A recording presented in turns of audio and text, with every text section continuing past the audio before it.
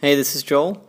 One of the pieces of advice that I find myself giving to founders a lot, especially very early stage, when you're just putting together a product, you're about to launch something and put it out there and see what happens, is to really focus on retention.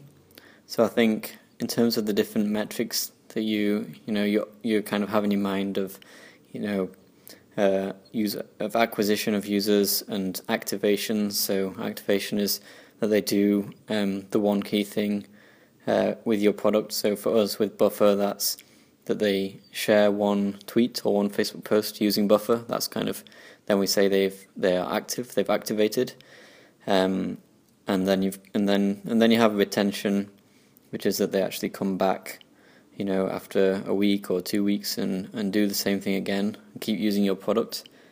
And then the other two key metrics are referral, which is that they will tell their friends about it, and revenue, which is obviously kind of a really good, that's like the key validation of a startup is, when you make revenue. But I always find that I feel that retention is really the key one to be focused on, because I think activation naturally has to come first, because you've got to find a way to get users into your products and actually past that hump of that first action that you want them to do. But a lot of times I see people focus on acquisition too quickly. So you're just trying to do a lot of marketing, get a lot of sign-ups, get a lot of downloads, whatever it is, and you're really kind of driving all this traffic into something that's potentially not really too validated yet.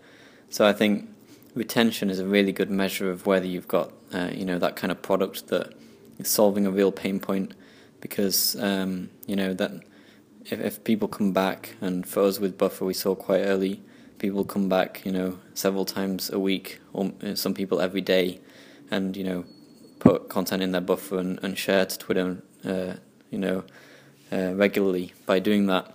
And I think that was really a defining factor between Buffer and my previous startup, where retention was a real problem, and that was a key reason that it never really took off in the way that I would have liked. So I think don't focus too much on acquisition, on marketing.